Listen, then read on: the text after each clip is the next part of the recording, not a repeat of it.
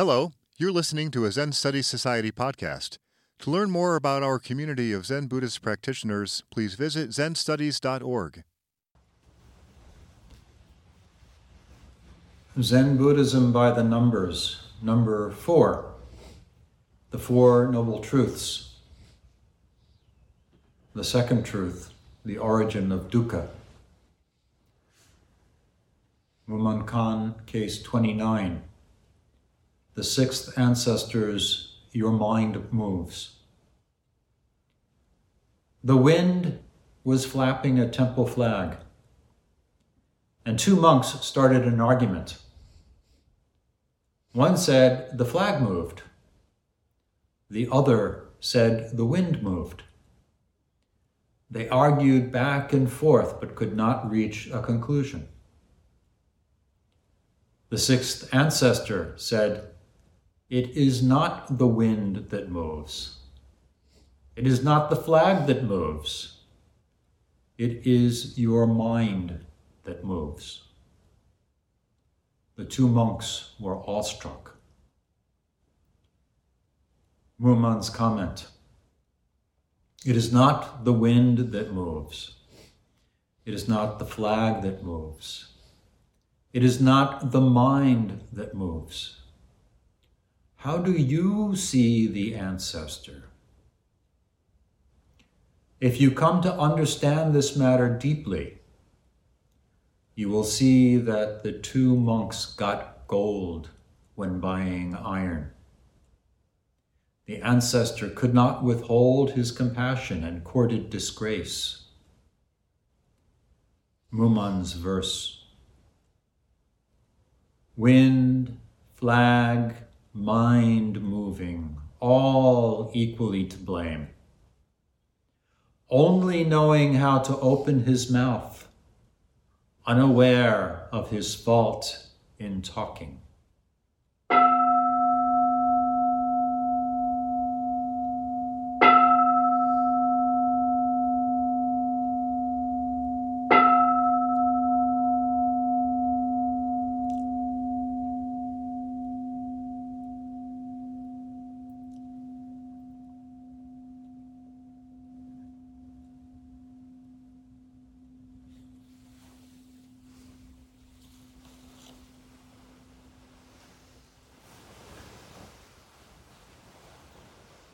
Good afternoon. Good afternoon. It seems like a long time since I've been here.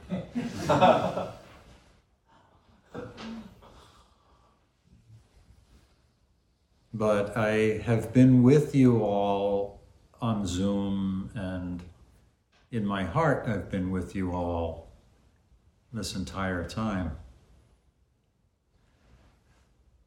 So today is Soen Roshi Memorial Day. Soen Roshi was born on March 19th, 1907. So almost 116 years ago. He was a remarkable person. He was a little bit before my time. Unfortunately, I never had the chance to meet him. Shinge Roshi may be one of the few remaining students to have actually studied with Soen Roshi personally. He was a student of literature at Tokyo Imperial University, and he revered the poet Basho, the haiku master, generally revered as the greatest poet of Japanese history and one of the great poets of all time. He took Basho as his exemplar both in his life and in his poetry. Basho was a worldly individual as much as a poet is ever a worldly individual, but later in life was ordained as a lay monk and dedicated himself to Zen in his life and in his poetry. And he made a huge impression on Soen Roshi, who was also, besides being a Zen master, a very well-known and renowned poet in his own right, one of the great haiku masters of the 20th century. Soen Roshi was ordained at the age of 23, which is slightly younger than I was ordained, and spent a portion of the late 1930s in Manchuria with his teacher Genpo Roshi. The Japanese had invaded and occupied Manchuria, one of the precursors to the Second World War. For the United States, the Second World War started in 1941, but for Japan, it started much earlier with the invasion of China in the 1930s.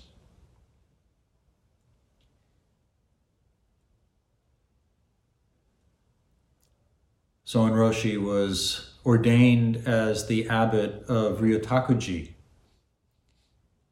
at the age of 43, so 20 years after he was ordained in 1950.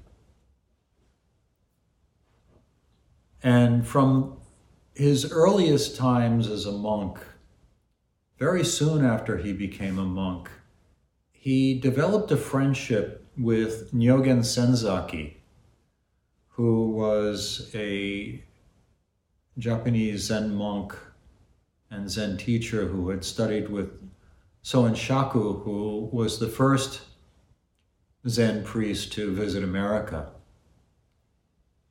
And under Soen Shaku's guidance, Nyogen Senzaki stayed on in America and lived the entire later half of his life in the United States, endeavoring to spread the Dharma. He was an admirer of Soen Roshi's poetry, and that's how his friendship began.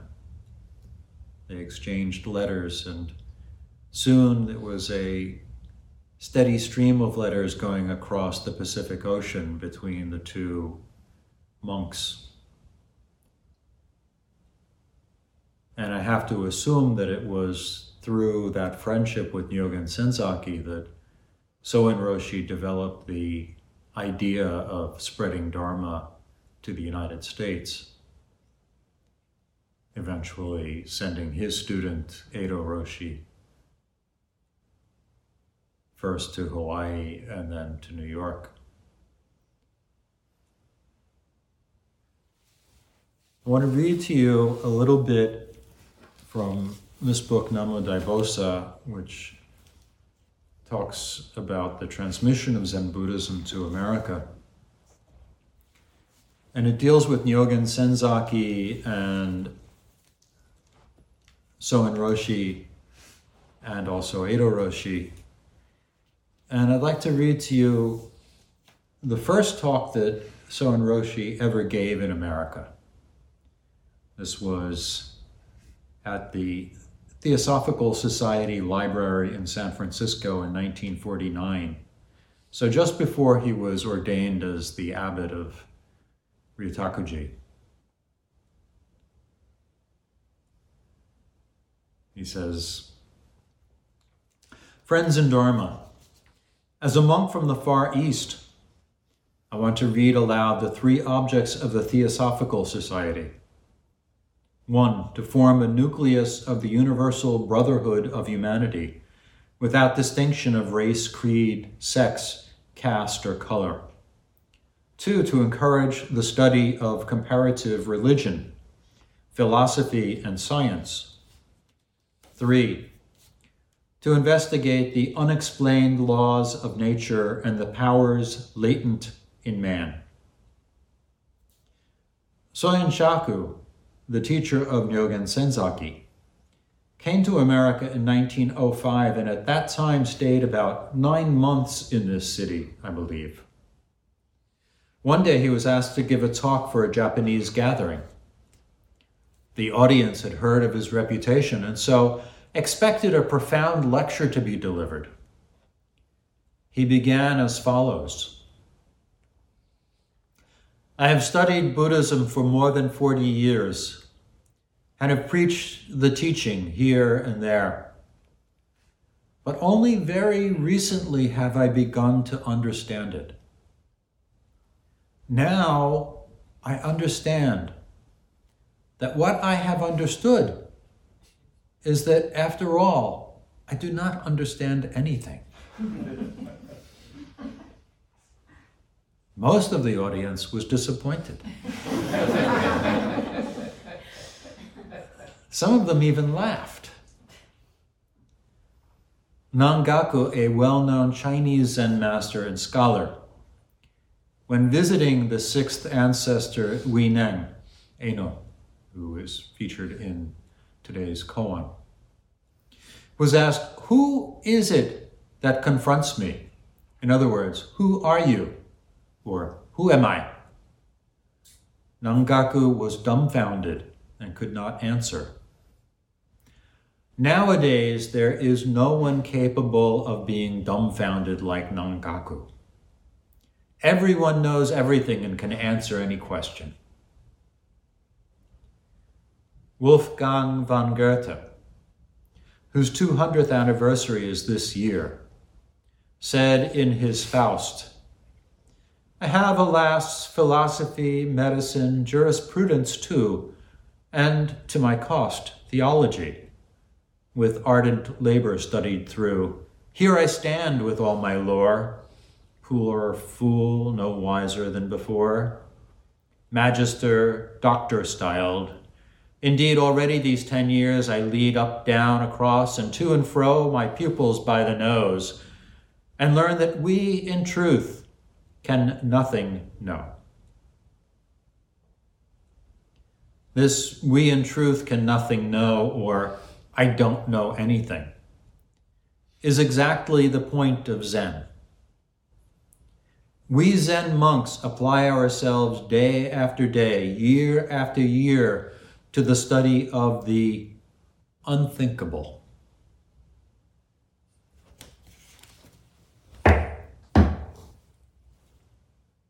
Can you hear this sound?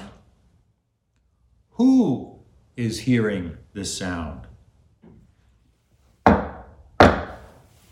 Who is the master of hearing? Americans and Japanese alike can hear this sound.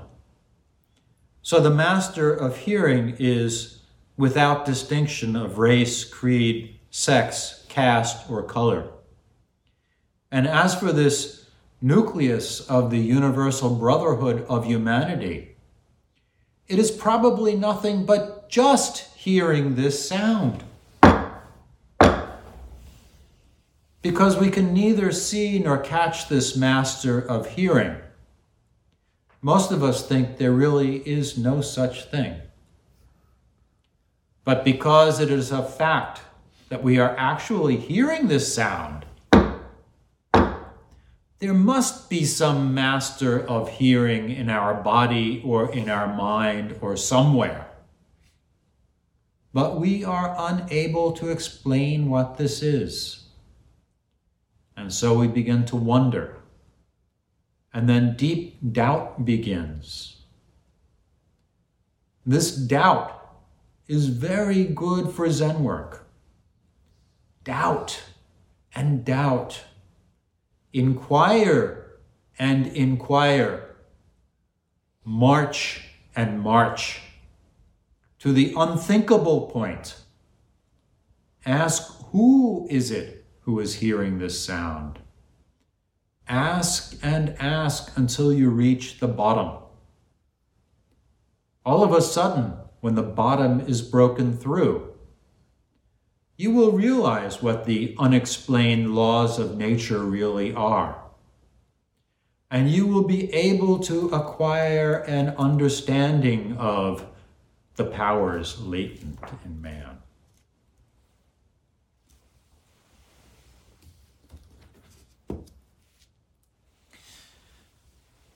So,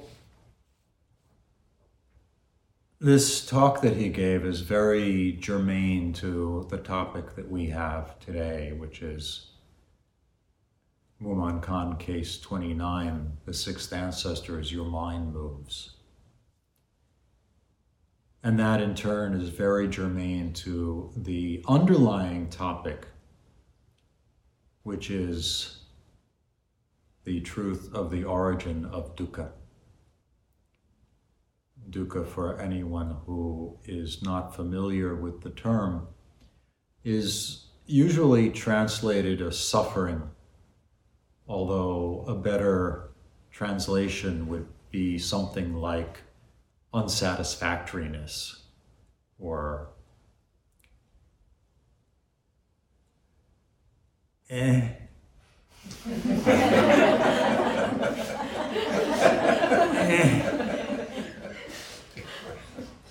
suffering is such a grand word.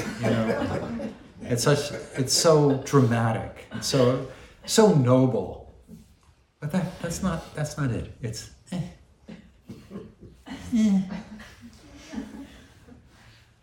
That's dukkha. Of course, dukkha can be dramatic. It can be incredibly dramatic, but that's not usually dukkha.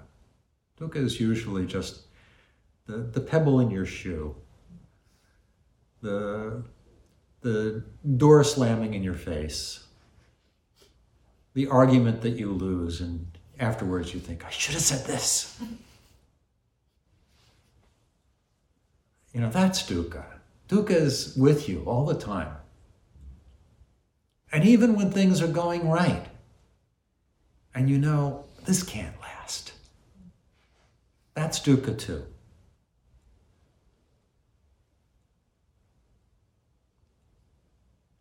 So how do we get this dukkha? Where does it come from? Why? Why are we stuck in this nonsense? If you study the Judeo-Christian tradition, the story is right there in the book of Genesis, right? Everything is wonderful. Adam and Eve are there in paradise. No dukkha.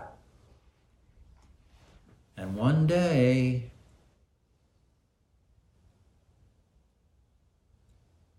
they do something they were told not to do. They eat of the fruit of the tree of the knowledge of good and evil. And all of a sudden, dukkha. All of a sudden, they look at themselves and say, whoa! I don't have any clothes on. I gotta hide the stuff.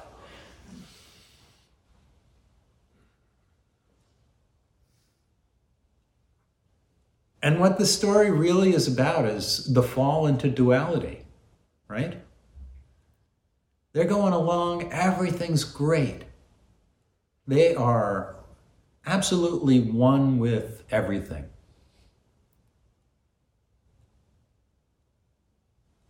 They're friends with God.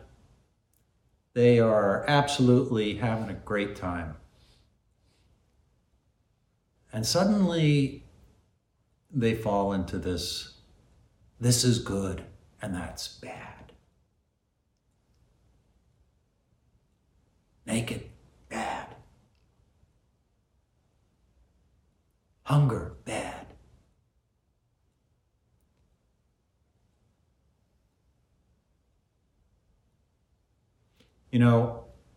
It's very possible that this mythology of the Garden of Eden and the fall into duality is the attempt to depict the human evolution of consciousness,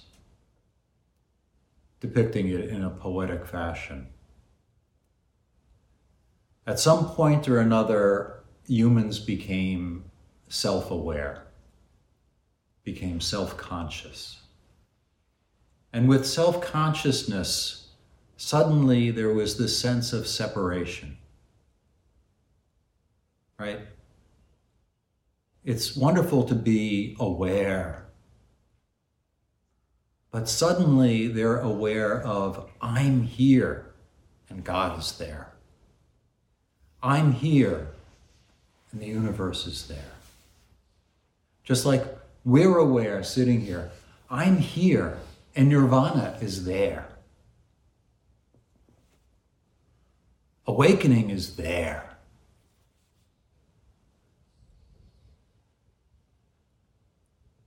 And we're stuck. And we're stuck.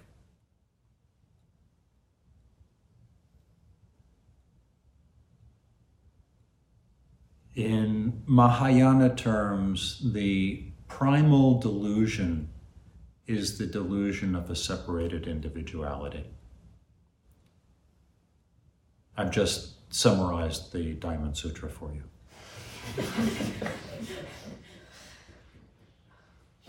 Okay? All of that chanting, if you cut to the chase, that's it.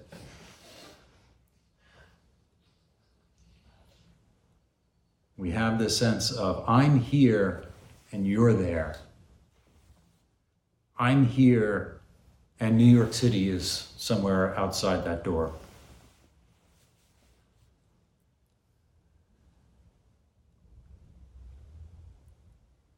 And this self-consciousness is what gets us into trouble.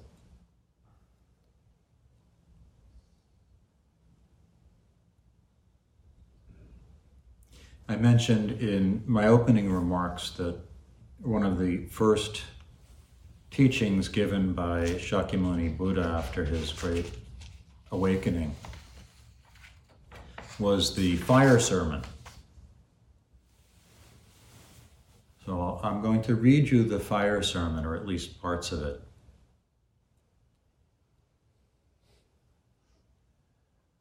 Thus have I heard. Once the Blessed One was staying in Gaya at Gaya Head, and there he addressed 1,000 disciples, saying, everything is on fire.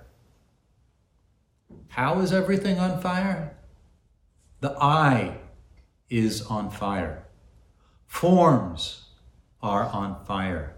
Awareness of the I is on fire. Eye contact is on fire, and whatever arises from eye contact, experienced as pleasure, pain, or neutral, that is also on fire. What fuels the fire? The fire of passion, the fire of aversion, the fire of delusion. The fire, I tell you, of birth, aging, and death, of sorrows, lamentations, pains, distresses, and despair. Then he goes on to enumerate all of the senses. The ear is on fire, and he repeats, as these sutras often do, the entire formula. Sounds are on fire. The nose is on fire. Aromas are on fire. The tongue is on fire. Flavors are on fire. The body is on fire. Tactile sensations are on fire. The intellect, ideas are on fire. Awareness of intellect is on fire. Intellect contact is on fire. And whatever there is that arises in dependence on intellect contact, experienced on pleasure, as pleasure, pain, or neutral, that's also on fire. Realizing this, the instructed disciple becomes disenchanted with the I, disenchanted with forms, disenchanted with I awareness, disenchanted with eye contact and whatever arises from eye contact, whether experienced as pleasure, pain, or neutral. They become disenchanted with all of it. So what does this have to do with the origin of dukkha? And what does it have to do with the sixth ancestors your mind moves? When he talks about fire, it means dukkha. He means the unsatisfactory nature of existence. Why is it unsatisfactory? Because it breeds grasping, it breeds aversion, it breeds delusion.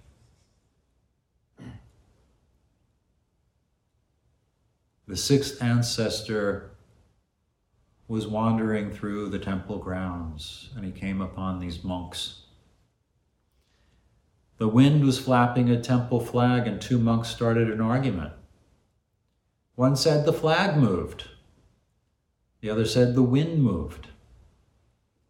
They argued back and forth but could not reach a conclusion. Their eyes were on fire.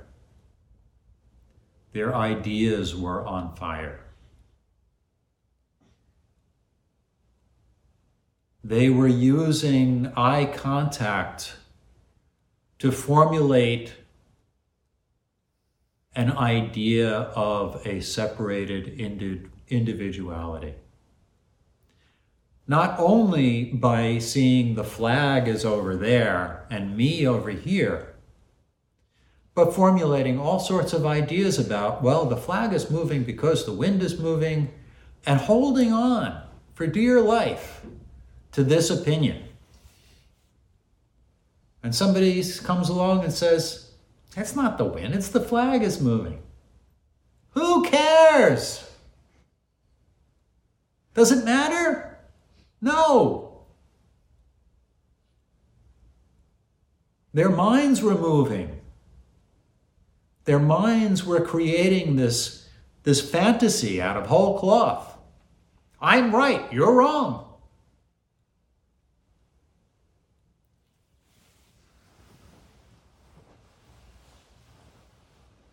So they have fallen into the trap. The trap of, I'm right, you're wrong. I.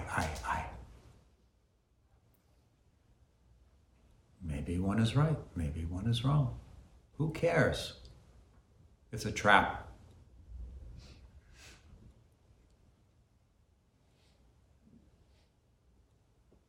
And this trap is the origin of dukkha, the origin of rebirth. Once you have this craving to be right, once you have this craving to experience the pleasure of being correct, or experience the pleasure of seeing this wonderful flag moving, experience the existence of self, you're stuck. 100% stuck. And something has to be done to make you get unstuck. And that's what our practice is about. Practice is about getting unstuck. When we talk about liberation or enlightenment, all that means is getting unstuck. Stop insisting that I know. What was Soen Roshi talking about? What was Soen Shaku talking about? I've studied Buddhism for 40 years, and only recently have I come to understand it. And what I've come to understand is that I don't understand anything. That was Soen Shaku. Soen Shaku, a great Zen master. And not only a great Zen master, but someone who went to, after becoming a Zen master and completing his Zen training, went to, I believe it was Burma, to study with the forest monks in the Theravadan tradition, to see what they could teach him. And he said, after all this time, I've only recently begun to understand Buddhism. Only recently. And what I understand is I don't understand anything. This I don't know mind. And there's a difference between the I don't know mind of one who has inquired deeply and plumbed the depths and come to the wonderful realization that they're free. They're free. Free from the need of having to be right. Free from the need of having to be a big shot.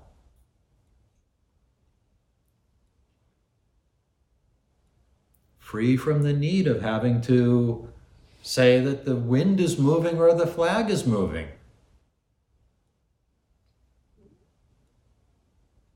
Just free. I don't know.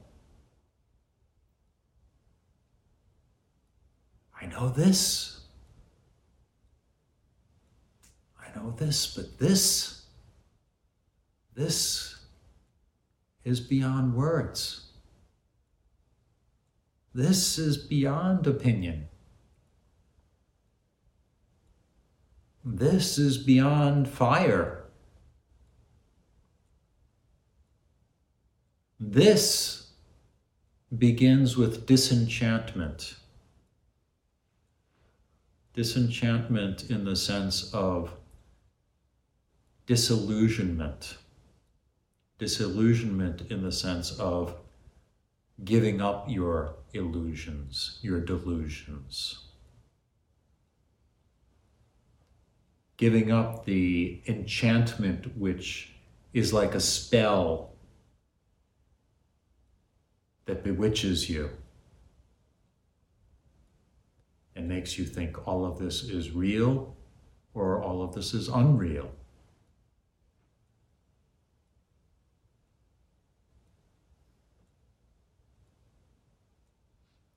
In another koan, Kyozen has a dream. And in his dream, he goes to Maitreya Buddha's place. Maitreya is the Buddha to come, some billions of years in the future. And he's told that he has to give a Teisho. And he gets up and he says, the truth of Mahayana is beyond the four propositions and transcends the 100 negations. Teisho, Teisho. Hear the truth. The truth of Mahayana is beyond all of this. Beyond the flag moves, the wind moves. Beyond the need to be right or wrong. to understand or not understand, to simply be in paradise, turning your back on that evil tree and its fruit, this duality.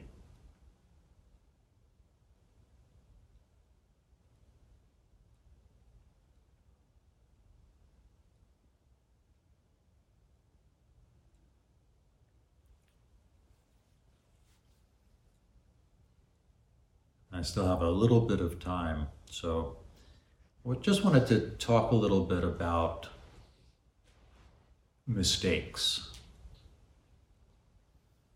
And we all make them. Some of us make them and are aware of them. Some of us make them and are unaware of them.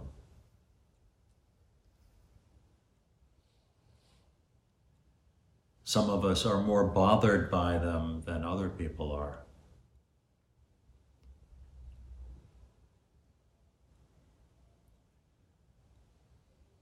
And what I really want to say to you is be grateful for your mistakes, whatever they might be.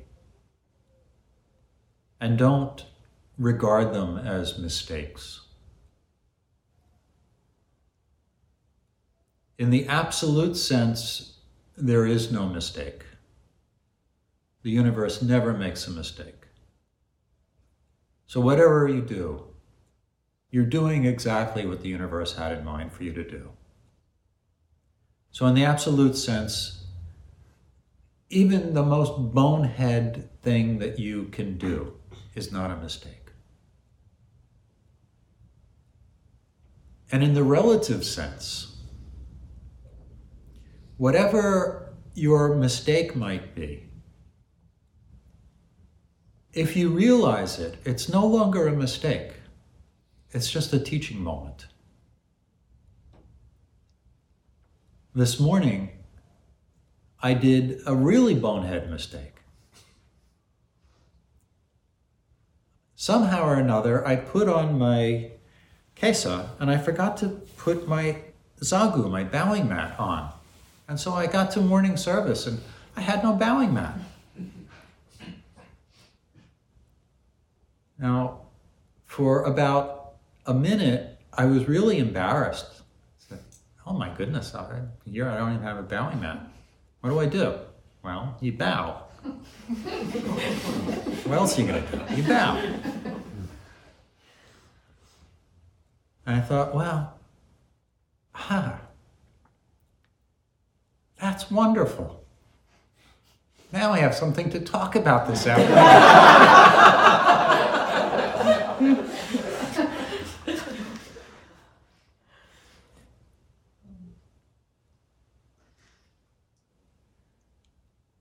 And every mistake is like this. And if you are unaware of making a mistake, that's the worst kind of mistake. Because you don't have a chance to learn from it. So when somebody points out to you your mistake, be grateful. Consider them a bodhisattva. Be grateful to the person who has corrected you, and be grateful to the universe for giving you that teaching moment. Look into whatever it is that is the lesson that you can take out of that.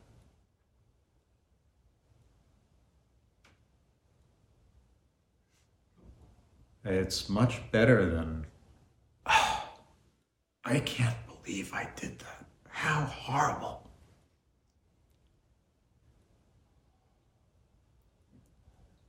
That is dukkha. Making a mistake, that's not dukkha.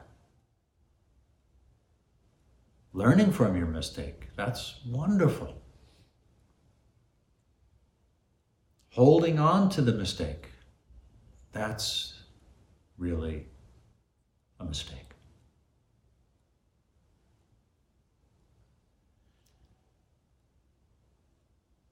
In the fire sermon, Shakyamuni Buddha talks about fire and how it's related to dukkha. But there's another kind of fire, and that is the fire in which you burn everything. You burn your mistakes. You burn your ego. You burn your self-importance. That is when you fully embrace whatever task you're engaged in. Whatever it is that you are doing, walking, eating, going to the bathroom, doing zazen, lying down to go to sleep,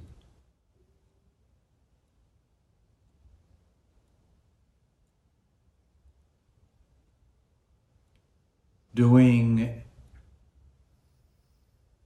this,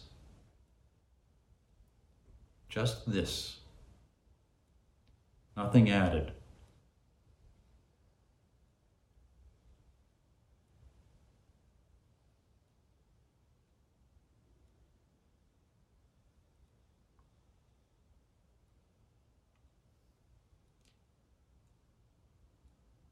Doing this without the mind moving, without a sense of, I'm here and the task is there. I'm here and the goal is there.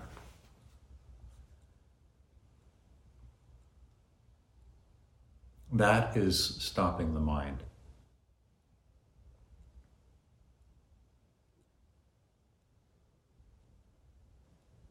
There's no wind, there's no flag, there's no mind moving, just this.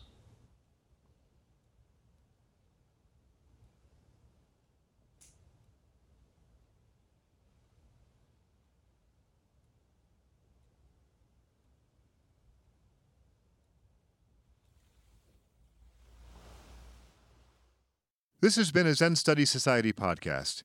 If you found it to be of interest, please consider making a donation by visiting zenstudies.org/donate. Thank you for listening.